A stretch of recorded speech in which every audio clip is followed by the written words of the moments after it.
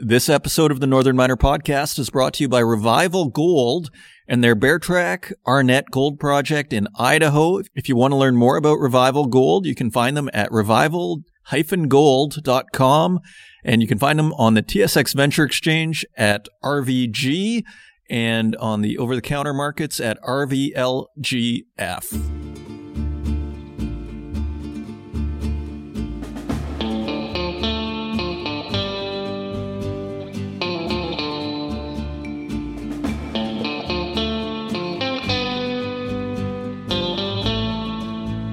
Well, I got the second shot. It hit me, I don't know about you, but it hit me pretty hard. I was not expecting that. Yeah, I was out of commission for, I guess, 2 days. One completely out of commission. I did not expect that. Some anecdotal data for you. I was on the Pfizer. Not medical advice, but I'll give you some life advice is I would drink a lot of water. I think I got severely dehydrated, and I would take it easy on your second shot. Now, I've been seeing Canada is among like one of the leading countries in the world right now.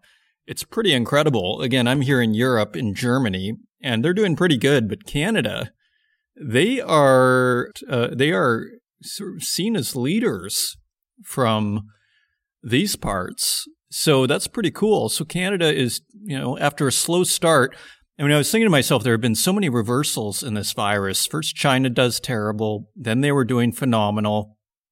Now with their vaccines starting to look kind of shaky and low vaccination rates in China and Hong Kong, now they're starting to look weaker again. So it's quite the roller coaster. Remember, England was doing phenomenal. Now this Delta variant is taking over.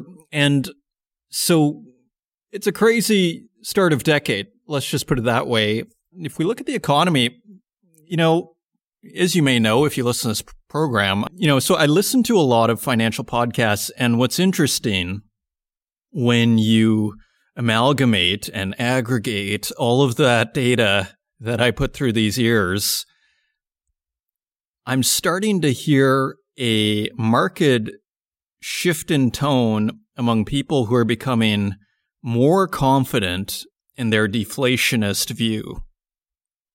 And this is borne out somewhat by the U.S. 10-year Treasury bond, which is at 1.485%, which is 0.005% higher, but basically the same. So it has definitely come back from that 1.75% range. I think someone was saying it hit as high as 1.8% in that rally. So you are hearing a greater chorus that the reflationist narrative is starting to run out of steam a little bit. And, as you might know as well, if you listen to this podcast, I follow the crypto markets ever so closely. And it really reminds me of 2011 in terms of the narrative. And it's almost like if you run out of fundamentals, if you're in the precious metals or in crypto, you can always have the inflation narrative. And that always concerns me. I'm still in those assets big time because I just think they're so cool, exciting. You know what they remind me of? They remind me of Marvel Comics in the 1960s. They remind me of Topps trading cards from the 1980s or the 70s, 1970s hockey cards. They're so cool and they're so collectible. So, inflation or not, I'm extraordinarily bullish on those assets because I just think they're so cool. And you know what? And they're like, as I've mentioned previously, they're like little financial video games practically that are fairly profitable for the most part. Not financial advice, to do your own diligence and research on that front. So I looked at the metal prices because some people have said a lot of this inflation trade has come off. Gold is down. I would not say it's out. Gold is at $1,771 per ounce. So that is lower than where we were. I saw a headline, worst Gold price heading for its worst month in 4 years. So, again, copper's at $4.28 per pound, $4.28 per pound. I don't consider that out. Like some people say, copper has come way down. I would still call this elevated. So, I am actually more in the deflationist camp. Nevertheless, I don't see prices as like unwinding here when we look at the commodities. So maybe the real takeaway here is the power of narratives. That's why I love the fact that we look at these numbers, because the numbers don't lie. The numbers are the numbers. The price, it's the price. So coming up this episode, we have Anthony Milewski from Nickel 28, and we have my interview with him from the Global Mining Symposium, which was a little over a month ago.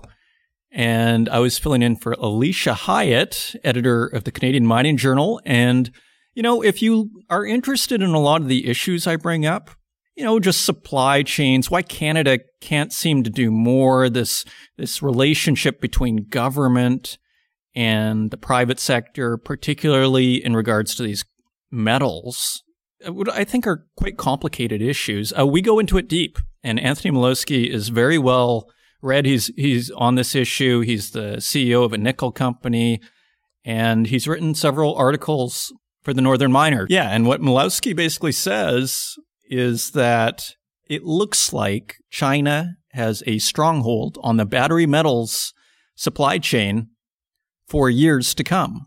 And they want to sell us the cars. They don't want to just sell us the batteries. They don't want to sell us the materials. They want to sell us the cars. They want Detroit in China. So a very interesting topical discussion, which I think just hits on so many of the big issues of our time. So with that, if you want to find us online, you can find us at northernminer.com. You can find us on Instagram at The Northern Miner. You can find us on Twitter at Northern Miner. You can find us on Facebook, LinkedIn, and YouTube, where we also host these podcasts. And wherever podcasts are available, including Spotify, Stitcher, SoundCloud, and Apple Podcasts. And with that, let's turn to the news. And turning to the website, we have a story by our new reporter, not so new reporter, Henry Lazenby.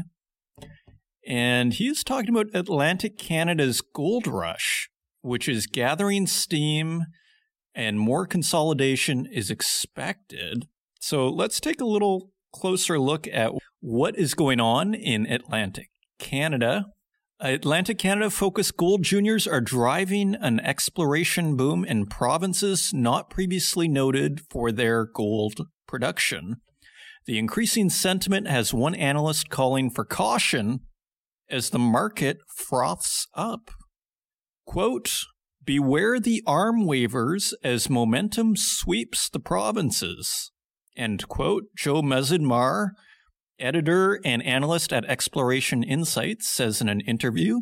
And he continues, quote, "Many of the juniors that had made discoveries recently are trading at very high market caps while they still have no resource statements underpinning anything. That's where we're at right now. Newfoundland landholders are suddenly getting a premium for just having a ground near prospective areas.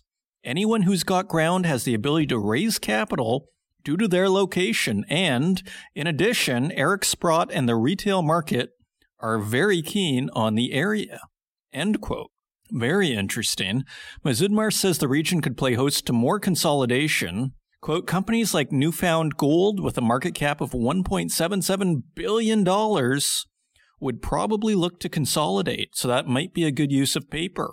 End quote. For comparison, it is interesting that Great Bear Resources is about 3 years in from discovering Dixie and choosing to continue drilling before releasing a mineral resource estimate, and it continues to see it attract a market capitalization of $830 million. So yeah, I mean, these are pretty elevated market caps, aren't they? Quote, "So the question becomes, how do you add value in this market? Do companies continue drilling for grade or move the projects further along the Lassonde curve? That is important to watch. says Mazadmar. And he continues, the current valuation suggests that you can get significant value at this stage in the exploration, development, production cycle by just drilling and returning high-grade results. Well, an unlikely story, isn't it? And this is exactly what Henry goes on to say. Perceptions have changed dramatically over the past few years over the likelihood for significant gold deposits to occur along the North American East Coast. For the most part, there were small pockets of gold mineralization to be found, just not on any significant scale. Currently, there are about 30 exploration companies active in Atlantic Canada alone. The discovery and sale of substantial high-grade gold deposits along the Appalachian Trend in recent years has given the fortunes of many junior explorers a shot in the arm. And we'll just touch on a couple of more things here. Recent high-grade discoveries by Newfound Gold and Sockman Minerals in Newfoundland and Aston Bay Holdings in Virginia have renewed investor interest and exploration activities in the region. In recent years, the Eastern Seaboard saw several notable mergers and acquisitions activity, with Oceana Gold's $650 million acquisition in 2015 of Remarco Minerals to gain control of the 4 million ounce plus Hale mine in South Carolina, kicking off the action. More recently, St. Barbara's Atlantic Gold acquisition for $550 million in cash for control of the low-cost Moose River Consolidated open-pit operation in Nova Scotia, Canada, confirmed the region was indeed host to large economic deposits.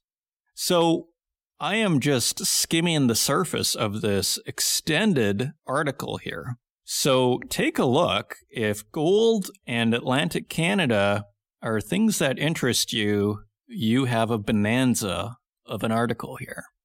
You can find it on northernminer.com. And moving on, B2 Gold launches arbitration against Mali over the Menankoto exploration permit.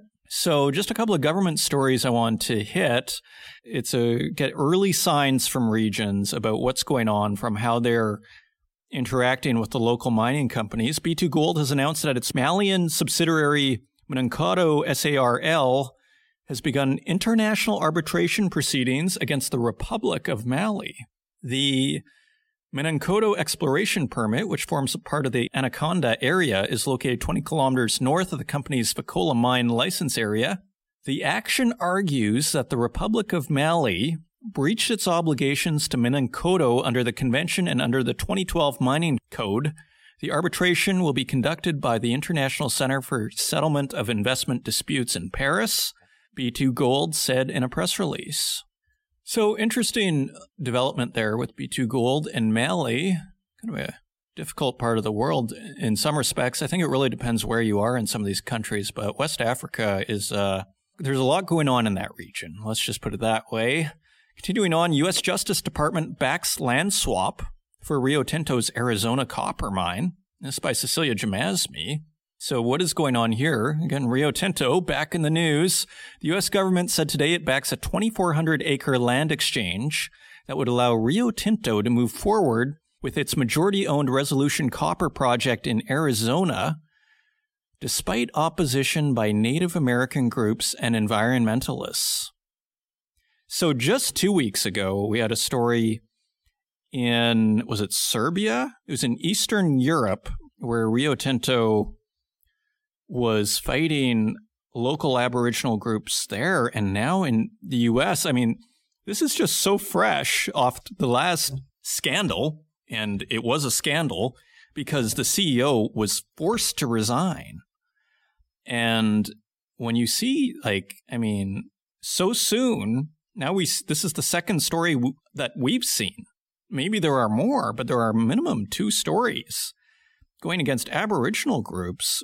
And it really makes you wonder, like I was saying in an earlier episode, if I was the CEO of Rio Tinto, I would be asking my people, and I would say, people, why am I seeing Rio Tinto against Aboriginal groups in the newspaper? Why am I seeing this? And please make it stop now.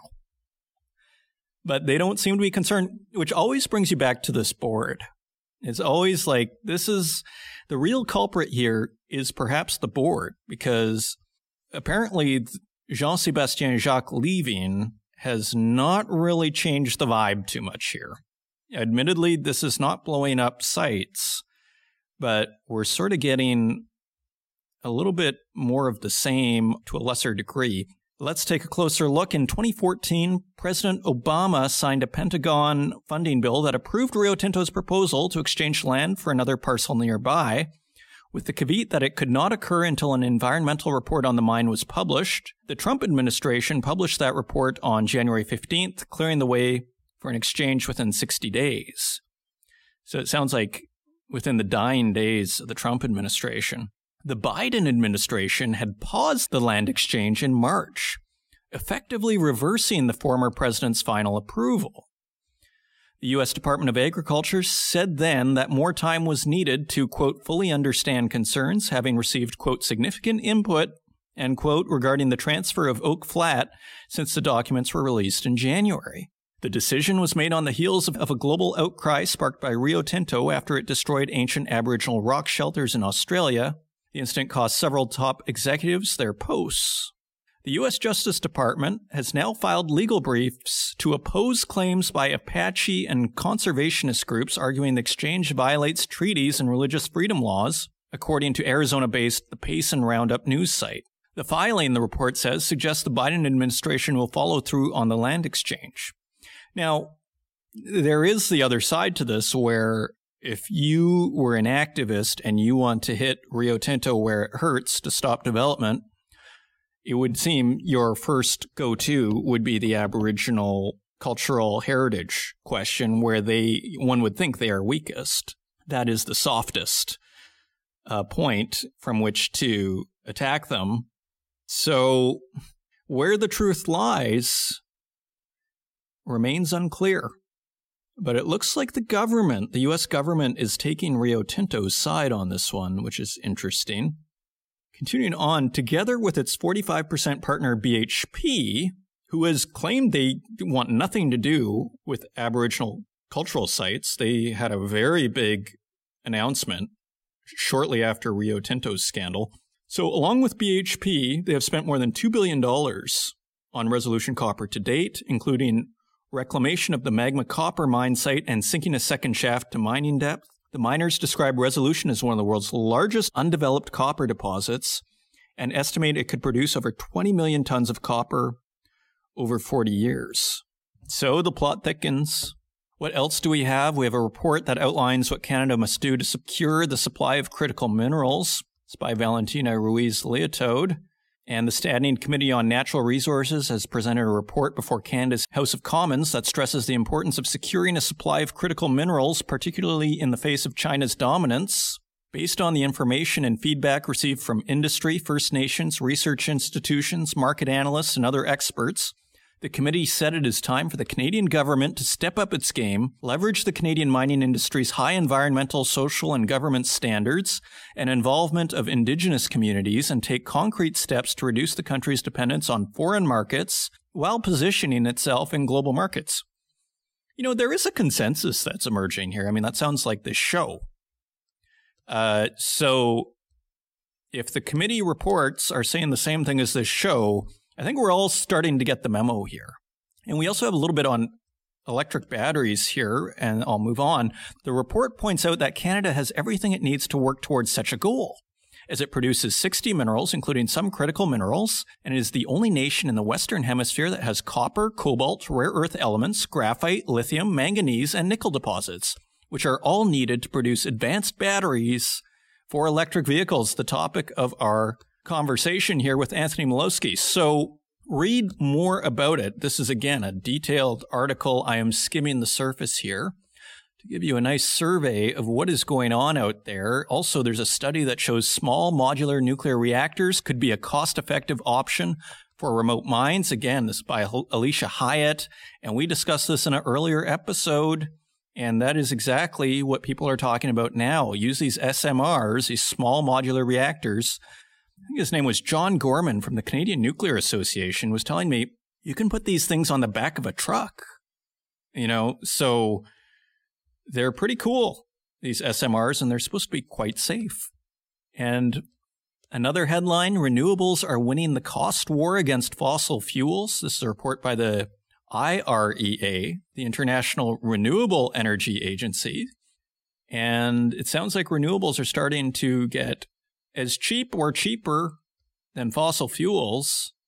It says here they're significantly undercutting them. So that is interesting. Read that on thenorthernminer.com. And finally, tin prices are soaring on rising demand. Now, this is looking back at the first half of 2021. So this is a story we've largely seen already. This is by Henry Lazenby, but he outlines the whole issue in the first half, the story of tin's remarkable rise in the first half of this year, which again plays into our whole reflationist, deflationist narrative. So those are your news stories. Now let's actually take a look at these metal prices.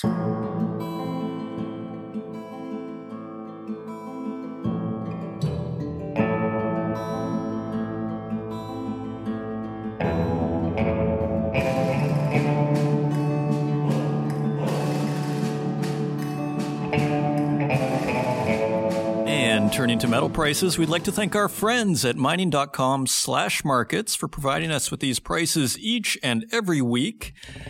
And on June 29th, to set the stage for us, the U.S. 10-year bond is yielding 1.485%. That is 0.005% higher than last week. So within that context, gold is trading at $1,771.09 per ounce. That is $8 lower than last week. And yeah, if we go back to, 5 weeks ago, we were at 1,913. So gold has come down in the last month. I'm not, stopping the presses over that, but it is significant. Silver is at $25.97 per ounce. That is 10 cents higher than last week.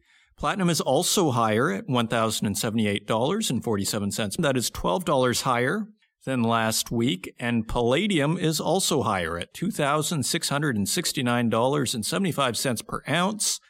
That is $64 higher than last week. And turning to our industrial metals, copper is 10 cents higher at $4.28 per pound. Aluminum is 3 cents higher at $1.11 per pound. Lead is 4 cents higher at $1.01 per pound. Nickel is 58 cents higher at $8.44 per pound. And that is the highest it's been in a few months. So interesting. Tin is at $14.72 per pound. That is 34 cents higher than last week, still underneath its local high from 2 months ago at $15.22, but staying elevated. Cobalt is at $20.64 per pound. That is 45 cents higher than last week, and zinc is unchanged at $1.30 per pound. So what do we see? I see everything is actually a little higher except for gold, and basically, nothing is coming unwound yet. Have things stopped going up? Is there a shift in momentum? Perhaps. Perhaps there is not the, speed, but we've been seeing that for the last few weeks here. So, I don't think we can call this anything other than a consolidation until these prices come down further. Otherwise, there's no reason to believe yet that the reflation trade is off. These are pretty elevated prices, and we're not seeing them coming unwound. And those are your metal prices. And coming up, we have my discussion with Mr. Anthony Milewski, chairman of Nickel 28 Capital, at the Global Mining Symposium on May 19th, 2021. And Anthony has spent his career in various aspects of the mining industry, including as company director, advisor, founder, and investor. In particular, he has been active in commodities related to decarbonization and energy transition, including nickel, cobalt, copper, and carbon credits. So we had a very interesting discussion on commodities, China, electric vehicle batteries, and the whole supply chain. It was a great discussion. I hope you enjoy it, and we will see you on the other side.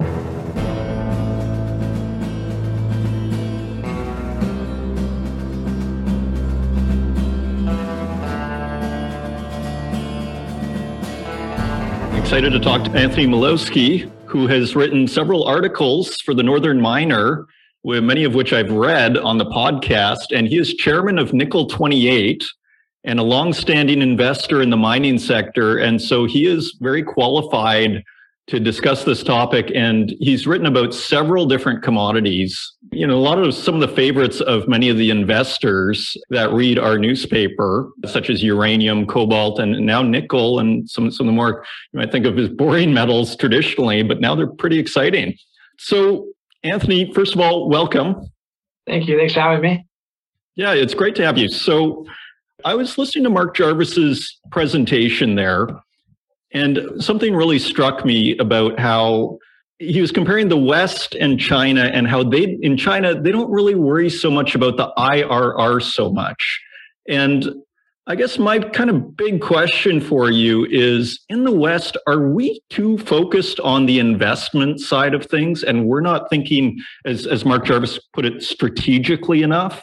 Are we falling behind by just, in a sense, over obsessing on money? It's kind of a complex question. So, I mean, I think you got to talk about like communist capitalism. So, you know, when China makes an investment, it's making an investment on behalf of its citizens with taxpayer dollars effectively. And when we're talking about, say, Canada and the US, corporations are investing the money on behalf of their shareholders who are seeking the highest IRR return for the capital in these public companies or private equity funds.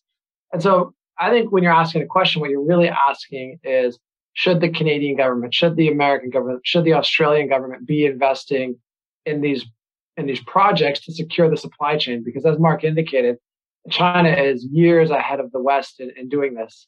And the answer is, if the free market isn't going to fund these, then the only way these projects are getting funded is, one, with a higher commodity price, or two, with subsidies from governments. So where does that leave us? Because in a sense, we have discussion, conference after conference, where, the Chinese are way ahead of us. And in a sense, it never seems to lead anything. So from your perspective, I mean, you're the head of a Nickel 28, a mining company. You're very well learned on the subject and engaged. It's your daily job. What needs to happen, in your view, can you connect the dots for us? Yeah, I mean, so it's a great question, and it's an important one. I think the basic answer is it has to become important to the governments, and it simply isn't. I mean, you can imagine everything that they're dealing with, COVID and, the printing of money and all these other issues. I just don't think it's really on anyone's agenda. And so I don't really foresee how the gap gets closed. And, what China's doing is they're really taking and bringing Detroit, as it were, to China. They don't want to sell you a battery. They don't want to sell you MHP. They want to sell you a car. And this is a strategy on behalf of the Chinese government to bring this industry to China. And at this moment in time, it's pretty hard to see how they don't have a stronghold on the supply chain for years to come. There are a couple projects in Canada like Dumont and Turnagain there that potentially need over $1 billion each to come into production in years of time. And the Chinese are around the world buying the assets today. So I just don't know if we can close the gap. It's going to be more a situation of whether or not we can at least kind of get on the board, as it were, with some new production.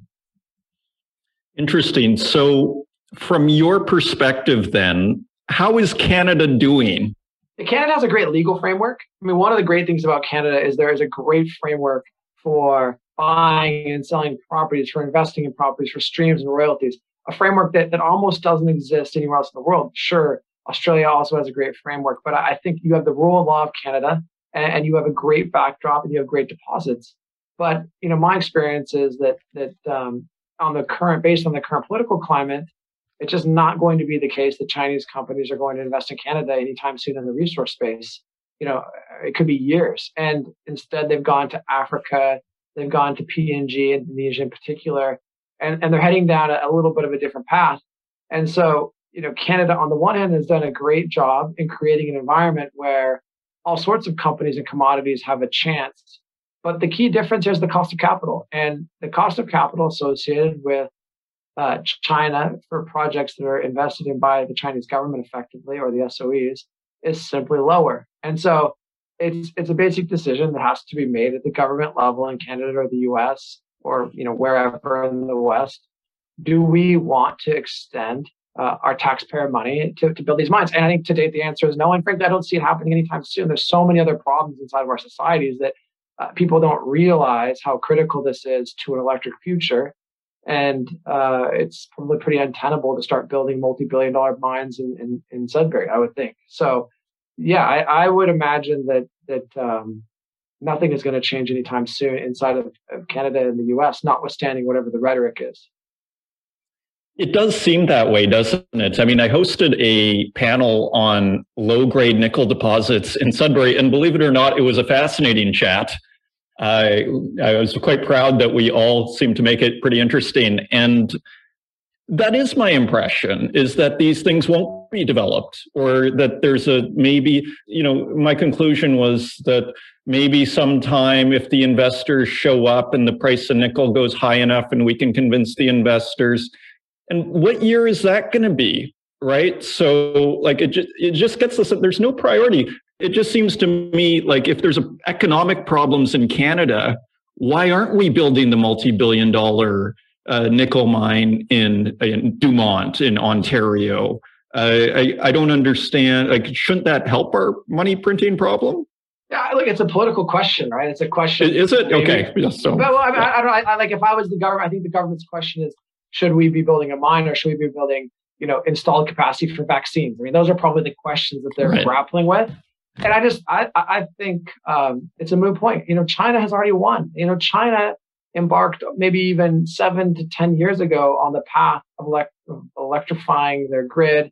And, what I think is really interesting that no one talks about is, China is a global leader in environmental policy right now. Like let that sink in for a second. Not America, not Europe, not Canada. It's China. And I say that because the Chinese government has a constituency. That's the people that live there. And maybe it's not a democracy like we think about it, but ultimately they are beholden to that constituency. And they've said that there is enough pollution in the air, enough pollution in the food. And the only way to clean this up is to change the way that automobiles and similar vehicles are powered. And so they've gone ahead and they've started to do that. And they're years ahead of us. I'm always blown away by how much further ahead. And, as part of that strategy, they went out and they bought the cobalt in the Congo. They bought copper deposits around the world. They bought lithium deposits around the world. And we're not going to catch up in nickel. We might catch up in lithium just because of the position and the geopolitics of lithium. But in nickel in particular, the problem is that if you look at the last cycle and you look at HPAL, one of the great destroyers of value, maybe the single largest destroyer of value in the mining sector was HPAL. Whether it was Goro, between $2 to $6 billion over budget, and Batavi, multiple billions over budget. Investors really lost money. So in addition to whatever the cost of capital is today, in the market amongst fund managers, you just have a memory of, when we think, tens of billions of dollars of destruction of capital with HPAL. So I don't see that it's going to happen, frankly. And if you're a Ford or a Tesla, you probably have to plan accordingly and go out yourself and maybe try and do offtake agreements and make other investments to secure your nickel.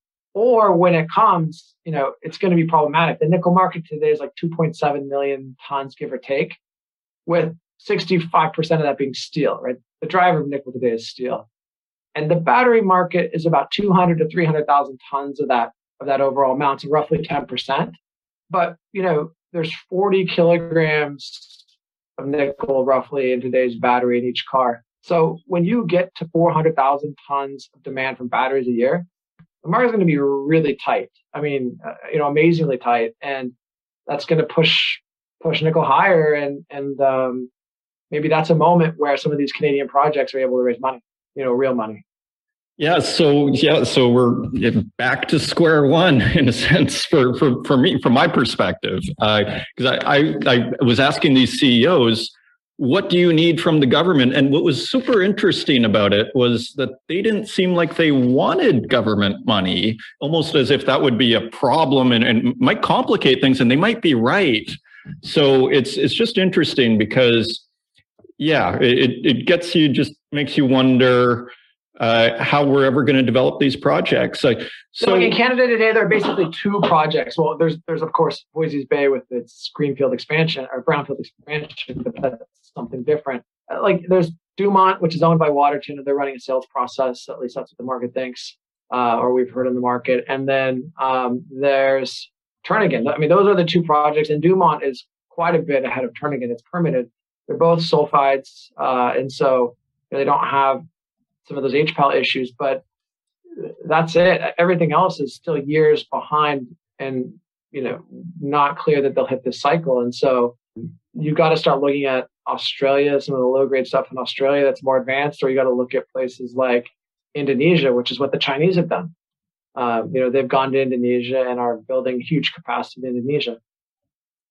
Okay, so now regarding what you're saying, which was, I think, would surprise a lot of people, as you're sort of alluding to about China's environmental, in a sense, record, you would claim that it's actually superior to the West. Do I have that right? And what is that? Because I mean, well, I think the popular understanding is that they're not. But tell me more. Well, I would just say that on this point, they are taking the global lead. They are literally out there developing the resource capacity, but not just that, really, even the installed industrial capacity to build batteries and cars in a way that no one else is doing. It's being subsidized by the government. And we're just sitting here talking about basically NMC and NCA batteries, nickel, manganese, cobalt, nickel, cobalt, aluminum batteries. But by the way, LFP, another technology, is being further refined in China. Hydrogen. So all of these technologies have the aim of keeping the Chinese population happy by reducing pollution. And while, Biden is talking about infrastructure and the Green New Deal, it's years and years behind what has been transpiring in China. And so they, in my view, have taken a global role as a leader in policy by putting money behind this notion that they need to have an electrified vehicle fleet. But it is complicated, and I'll give you an example. So please do. Yeah. So what happened with the last nickel cycle was nickel ran really hard, and it was primarily a market controlled by HPAL and ferro production, right? And then the Chinese started buying these old processes, and what they did was these old furnaces, and what they did was they were able to create nickel pig iron, and that added today was become over 700,000 metric tons of nickel pig iron, nickel supply into the supply chain, effectively crashing the price of nickel for a decade. And what we started to see was nickel run. We saw a bunch of financings kind of like, within the last year. And then Tianjin, who was responsible in the last cycle for this nickel pig iron revolution, came out and said, well, by the way, we're going to convert nickel pig iron to nickel matte.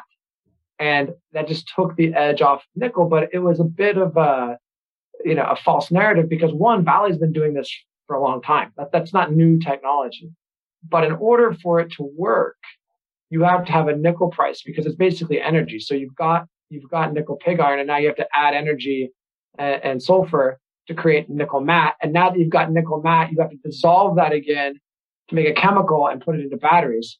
And that's highly energy intensive. And so while that technology exists and has existed, let's be clear, for a long time, the price of nickel doesn't warrant actually that conversion. And that's really what's held up the market over the last 6 to 12 months is this idea that Tianjin has come up with a more inexpensive way of doing that.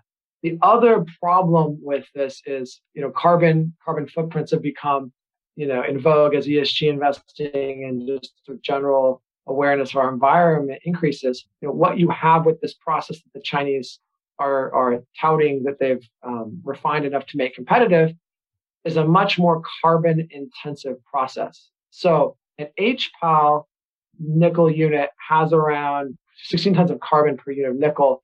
When you go into that nickel pig iron arena, that goes up to like 45 to 85. And then you add in the additional energy to convert it to nickel matte. And you're talking about a massive, like maybe 10-fold increase in carbon footprint. And so one of the interesting or complex things is, let's pretend China wins. They've built all the infrastructure. Is the world prepared to buy these electric vehicles on pretty pretty dirty carbon footprint nickel production. And so that is a nuance which the market hasn't really even contemplated yet, is this Indonesian conversion from nickel pig iron to nickel matte is extremely carbon intensive and in a way kind of counterintuitive to the idea that you're going to go sell electric vehicles and not have a carbon footprint. I see. So from your perspective then, is China winning the contest to create electric vehicle batteries and electric vehicles, in your view? Is it just based, I guess, from the perspective of the batteries? Well, if this was like a baseball World Series, we had seven games to win the World Series. They've already won the first 3 games, and we better be careful that they don't win the 4th. So there's no contest. I don't know any serious person that will tell you that the West is anywhere close in terms of winning anything. Now, that doesn't mean it can't change or it won't change. Tesla has done a fantastic job of building a car that people like. You saw the rollout of the F-150, the electric F-150, the most popular selling truck in America. It's going to be huge. But fundamentally, we are a long ways behind. And I think what automobile makers, and I've spoken with them on and off now for years, fail to understand is that some of these materials are not like buying aluminum where you just have your procurement guy call up and say, hey, I'll take X and Y, send it over. And instead, the time from discovery to production is a decade or more in some cases for a nickel, copper, cobalt, lithium deposit. They didn't understand that. And so if you look at the capacity for the vehicles that's being built out in the West, it's insanely big, right? I mean, almost every week, a Lamborghini I saw within the last week said all their cars are going to be electric by 2030, right? So everyone has built the car, but no one's got the battery, and that is clearly 100% securely in the domain of China today. So much so that you had, Tesla do a big roundabout. If you look at the early kind of musings of Elon, he only talks about his NCA battery and how great it is. Well, he stepped back from that, and they're talking about an LFP battery because it's much cheaper. The materials are less scarce, and you really don't need a big battery if you're just driving around the Bay Area, right? Like, how far are you really going in a day? And so you can already see him walking that back. And where the rubber is going to meet the road here is when we do ramp up the kind of 18 to 36 month window, like where are these batteries going to come from if the Chinese control the material? And I can just give you some insight. As chairman of Nickel 28, we're the largest producer of MHP in the world. MHP is probably the best material to go directly into a battery, just because because of solving it with acid very easy. And the payabilities we're getting are, amazing, right? Like I've probably never seen anything quite like it. And, that's all going into China. That's going into electric vehicles. And so that pressure is only going to mount, and it's only going to get harder. And it is what it is. Okay, so switching gears slightly, I think we've sort of illustrated that aspect, which is quite interesting to hear from your perspective as someone, again, who's the head of a nickel company. So tell me about supply, and feel free, how's the supply of nickel? And we can talk about other commodities as well, but since we're on the topic and of lithium and nickel and cobalt, I guess those are probably some of the main metals that we'd put in these batteries since we're on the topic. How are our supplies? Do you have any sort of insight into where things are? I mean, if you start with cobalt, I guess, cobalt, there's, I would say, plenty of cobalt, except for it all sits in the DRC, right? I mean, cobalt is a byproduct of HPAL, nickel production globally. That's kind of a meaningless amount relative to the DRC. And so, Glencore or whoever wants to operate there, China is able to operate in the Congo. It just becomes a question of, do you want your entire supply chain to be dependent on what's happening in the Congo, right? I mean, that's a pretty tough call as a business. So that's the reality. But I would say if it could be managed, which I'm not even suggesting it could be managed, but if it could be managed, you would say that there is cobalt in the Congo if people could mine there and kind of overcome some of the child labor issues and those issues. But it's scary if you're Ford or Tesla and your image is being built on clean energy, and then a picture in the Wall Street Journal of a 12-year-old kid pops up. Like, that's it's sad in the first instance, but in the second instance, it's damaging to your brand. So I think that's the state of play for cobalt. The plays in North America are by and large so small that while they may be profitable and a good investment, they really don't do anything to the global supply. And so it really is going to be beyond either Russia or the DRC. Russia has potential on some of their deposits. Could I stop you just on the cobalt while we're there? How Sure. critical is cobalt? Because it seems like the talk on cobalt is sometimes it sounds like it's more critical than other times as far as making batteries. It almost comes in and out of fashion. Do I have that right? Or yeah, well, what I would say is people have to understand that these battery chemistries and battery technologies are in transition, and they are constantly evolving and changing in the ratio, and and even as I said earlier, transitioning from a nickel manganese cobalt to an LFP battery. That's always in transition. But once again, long story short, when that supply ramps up, cobalt will be short. It'll be in short supply. And where people will go to produce more is they'll go to the Congo, because that's where you're going to have to go. I mean, you can get a little bit out of here and there in Canada, but it's irrelevant numbers relative to what's going to be needed. And so that's going to come out of the Congo. I would tell you, interestingly, that a lot of the nickel deposits that need to be made, like a Dumont or a Turnagain, the ratio of nickel to cobalt is roughly 10-1, which is probably where the battery chemistries are going. So if some of these nickel mines were built and they kept the cobalt unit, that would be helpful. Just a little asterisk, it's important. The process of taking nickel pig iron to nickel matte destroys the cobalt unit. So, that's kind of an aside, but important to note there. So are you saying, in other words, that these projects like Dumont kind of have a perfect recipe if the policymakers wanted to actually develop this? Is that what you were saying? Perfect recipe. I would say a good recipe. Today is in terms of what the battery looks like today, roughly speaking, the ratio of nickel to cobalt is similar to the battery. So, I mean, in a way, if you think about offsetting it, it kind of offsets. But to sum up cobalt, we're going to have to go to the Congo. It's the only place to go to get the volume that's needed. And so that is a problem someone's going to have to work out in the coming years. Yeah, moving on to lithium. Well, lithium is different. I mean, I think that lithium has some real ESG problems coming up. I mean, can you imagine going to a dry desert, a reservoir that can't be recharged, putting all this caustic salt, just destroying any life? I mean, this is pretty nasty stuff. Once again, for an element that's meant to be powering, clean energy. So I think the big breakthrough for lithium and frankly, the risk for the equities is someone is going to crack direct extraction, and it will literally have the impact that nickel pig iron had on nickel a decade ago. And there are a bunch of people trying and billions of dollars have been spent, but someone will crack that. And the day that is cracked, that market completely changes. The problem is, if you think about it, when you are evaporating water, your energy is free. It's energy from the sun. It's solar. When you're doing direct extraction, you basically have to take that same amount of energy and pay for it in order to expedite that evaporation process. So no one has done that yet. They've done it in small scale, but I think there's plenty of lithium on this earth. It's one of the most common elements. It's just getting that process down. And I have conviction that will happen. It might take time and lithium might go higher first, but someone will figure that out.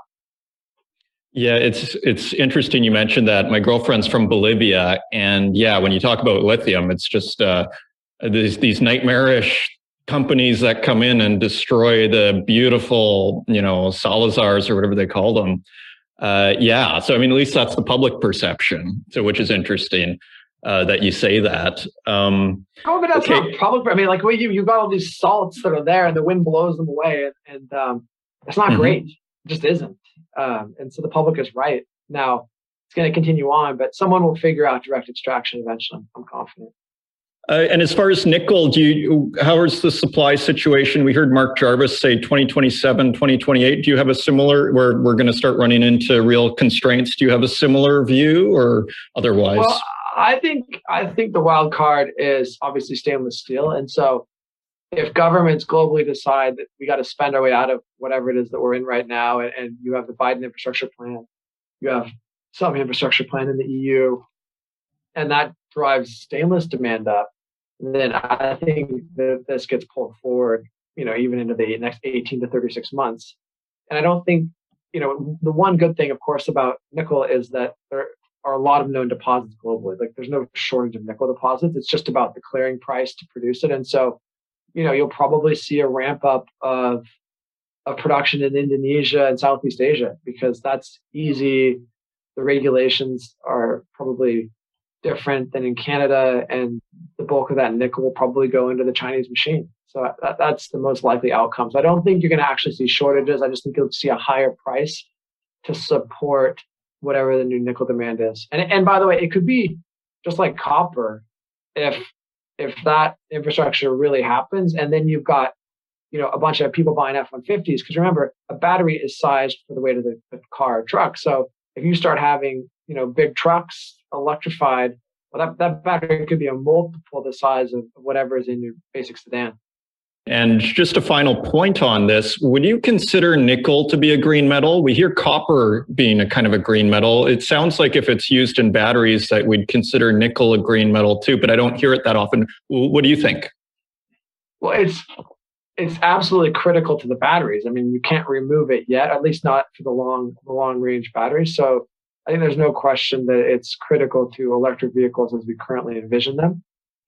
So yeah, I would say it is, just because even though today 65% goes into stainless, you're talking about needing as much as 50% of the global nickel market in expansion to meet a fully electrified world, and maybe more. So even, it's interesting, even as the amount of nickel and cobalt decline in the batteries as the chemistry shift, if you really have a fully adopted electric world, you're going to need a lot more of this stuff.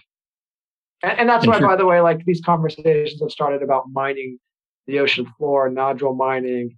Right. Frank Juster has that RTO he's doing right now, and there's probably 3 or 4 of these companies out there in different kind of states of play, and that can only be a conversation to be had in a market that's higher prices. Yeah, that's a very interesting area. The Deep Green is one of the big explorers out there. And yeah, we actually interviewed him on the podcast, the CEO, whose name escapes me at the moment. But sounds like it's pretty environmentally friendly, according to him. But yeah, then you run into the green people and they're not too excited about it.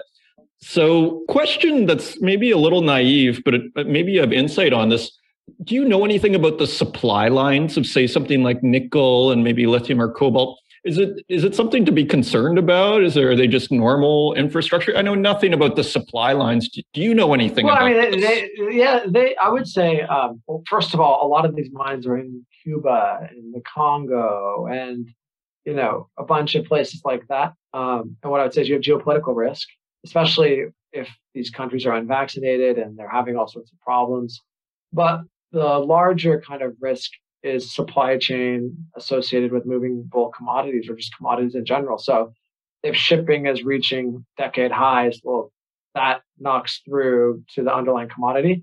And then, there's other things like if you're going to make MHP or you're going to do nickel matte from nickel pig iron, you're going to need sulfur. Well, sulfur is going up. So I think mining suffers from the same supply chain issues as every other industry. You're going to be able to get tires. Did your tires come from China? Is that factory operating? Is there a new tariff? So those sort of supply chain issues are almost identical to any business that kind of relies on this global integrated supply chain that we've kind of been so fortunate to have in the recent decades.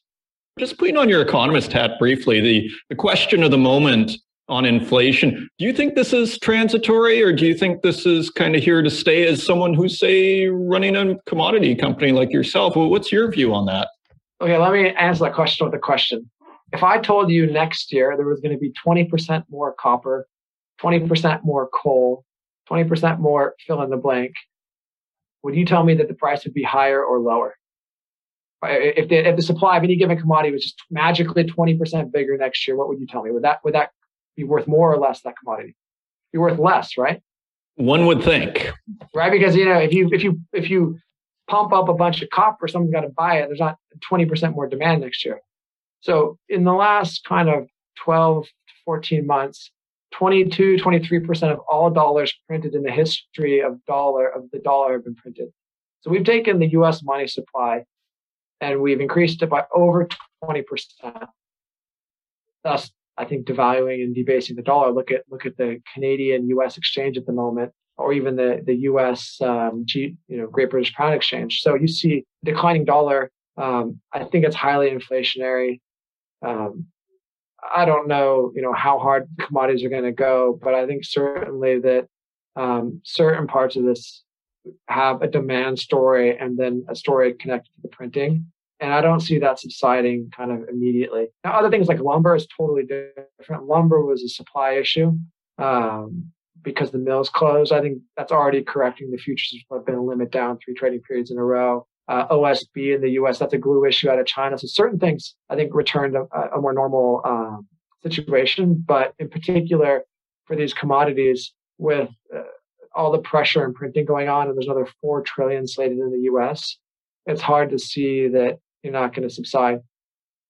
Fascinating. Okay, Anthony, thank you for joining us. Everybody, Anthony Milewski, Nickel 28.